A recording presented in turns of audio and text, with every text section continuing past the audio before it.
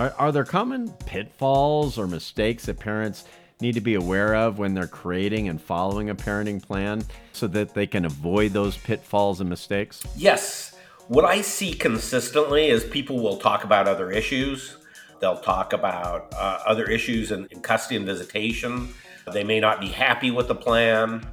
The parents may disagree. One parent may want to go out of town with the kids, and the other parent does not.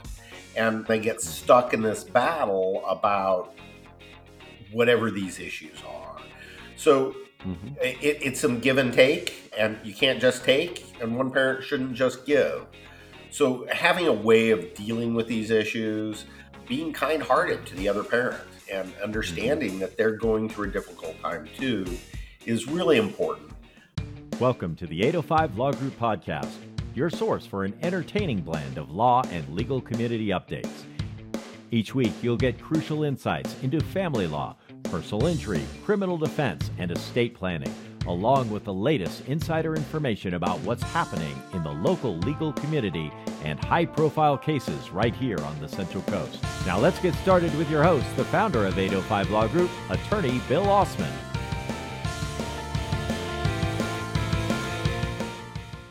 Welcome to the 805 Law Group Podcast. We're your hosts. I'm Dean Mignola. And I'm attorney Bill Osman. Now, today we're going to cover co-parenting success secrets, understanding the power of co-parenting and parenting plans. So, Bill, what exactly is a co-parenting plan and why is it so important? Well, a good co-parenting relationship starts with a great plan. A plan that really lays out what's going to be done with the children, decision-making, who's going to do that, and then very importantly is, hey, when are the children going to be exchanged? Which holidays go with which children? Which parent receives? Which parent picks up? There is a really good way of putting things together that makes sense. It really helps support the children as they transition from one household to two households. So this co-parenting plan is really important. And then not only do you have the custody and visitation orders that are really specific and gives a great flow for both parents and the kids, but also it requires great communication. And we have some great apps. There's Talking Parents, there's our Family Wizard, and simply you can just text or make phone calls. But it really requires to reestablish a great working relationship with the other parent, even though that relationship's dissolved and causing the need to have co-parenting. Okay. Well, how can parents navigate potential power struggles, for example, in co-parenting situations? And what strategies can be employed to maintain a more happy, healthy balance with the children? Well, first of all, it requires really good communication, a really good plan, a really good communication, and then it requires a good attitude. Like our Family Wizard, you can buy an additional app on there which will check for tone. What you don't want to do is to start blaming, start putting in other information when you're communicating about the children. So the more you can keep this professional, keep it pleasant, keep it polite, the better chance that you're going to have a successful co-parenting relationship. So once you have that plan, and then parents can work on their attitude, keeping it succinct. Don't talk about other issues. Just talk about picking up the kids. If the kid has a cold, make sure and communicate that information. If they've seen a doctor and they're prescribed a certain regimen, make sure you give that information in a positive, polite, and kind way. Okay. So what are the different elements that you need to make sure that are included in a real comprehensive parenting plan? So we're addressing the practical, but also the emotional aspects of co-parenting. Well, having a good parenting plan, like I said, is very important. What I always try to do is have the receiving parent to pick up. So if one parent is late for any reason, the children aren't inconvenienced and the parent isn't inconvenienced as much. Quite often we'll have information in there like a curbside pickup. As long as the children are not too small and are disabled, hey, you don't have to speak to the other parent. You can let them come out to the other parent's car, get loaded in, and take off. So those are kind of important things.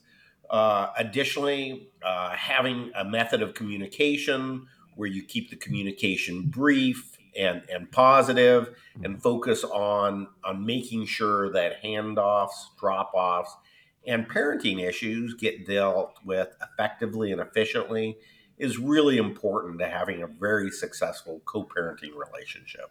Okay. Are you enjoying the 805 Law Group podcast so far? Make sure you never miss an episode by hitting that subscribe button now. This podcast is made possible by listeners like you. Thank you for your support. For more information about 805 Law Group, visit our website, 805lawgroup.com. Now, let's get back to the show.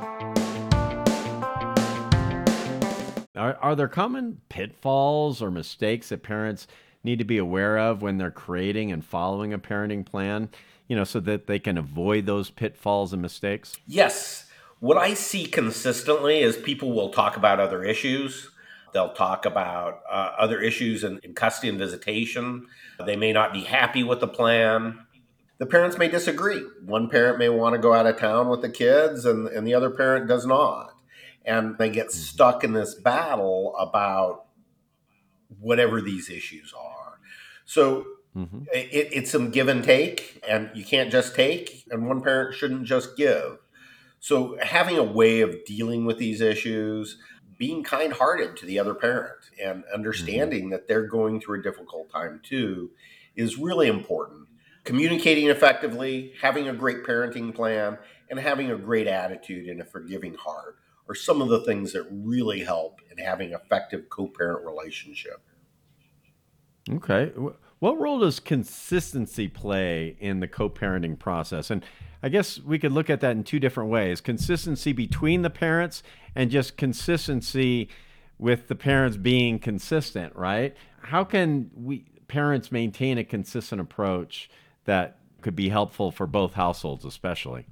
Yeah, having consistent routines is really helpful. Having school at a certain time, having vacations set well in advance, having routine is really important for the parents as well as the children.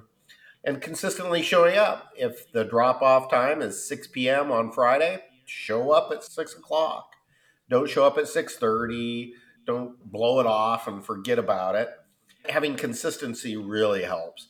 Having another parent in this co-parenting relationship that the other person can rely on is really going to be helpful. If you do have a change of plans, communicate that well in advance. That's really going to go a long way, making sure that your children are well cared for, that you have a solid co-parenting plan, it's being well executed, and you're strengthening that co-parent relationship. Okay. Obviously, you have a lot of experience in this area. Can you share some examples of where you've seen successful co-parenting situations and the strategies and principles that really created a really good outcome? Yes, Dean, I've seen a lot of different successful co-parenting plans. I think one of the elements that's really important in a co-parenting plan is that the parents really love and care about their children. And when they do, they can work through the difficulty and come up with good plans. I've seen parents that disagree on everything, they've turned that around, and become strong co-parents. So a willingness to work at learning a system, a willingness to do better, a willingness to put themselves second and their children first. So when parents have that, we have lots of tools in our toolbox. We've gone to court. We've got co-parent counseling. We've had co-parenting workshops. We've helped people come alongside them and help them develop these skills that they've never had before. So there's some great classes that people can take on co-parenting. There's lots of resources that are available, but being flexible, being willingness to learn, and a willingness to change things are one of the key elements that really help parents develop a great co-parenting plan and a great co-parenting relationship. Excellent, Bill. Well, great. Thank you. And that's going to wrap up this episode of the 805 Law Group podcast. If you enjoyed the content, please click the like button and look for the subscribe and follow buttons. We'd love for you to hit that. And also the notification bell if you'd like to know when we release future podcast episodes. Any final words, Bill? Yes, Dean, I am really excited about my new book. Our clients are finding this really helpful. It's available on Amazon. You can purchase it there. But if you want to drop us a line or come by the office, I'd love to give you a copy of this book. It's so important that you have an organized system as you approach important issues like co-parenting, about custody and visitation. We'd love to help you in any way we possibly can. And giving you a copy of free book is a great way of doing that. Excellent. It is a really great book. All right. Well, great. Thank you so much, and we'll see you on the next podcast. Thanks for tuning into this week's episode of the 805 Law Group Podcast. Don't forget to visit our website, 805lawgroup.com/podcast, where you can subscribe to the show on iTunes, Spotify, or Amazon Music, so you never miss an episode. If you found value in the show, we'd love it if you could rate it on iTunes or even tell your friends. Make sure to join attorney Bill Osman next week for another informative and entertaining episode. Remember, at 805 Law Group, we're turning law into empowerment, one episode at a time.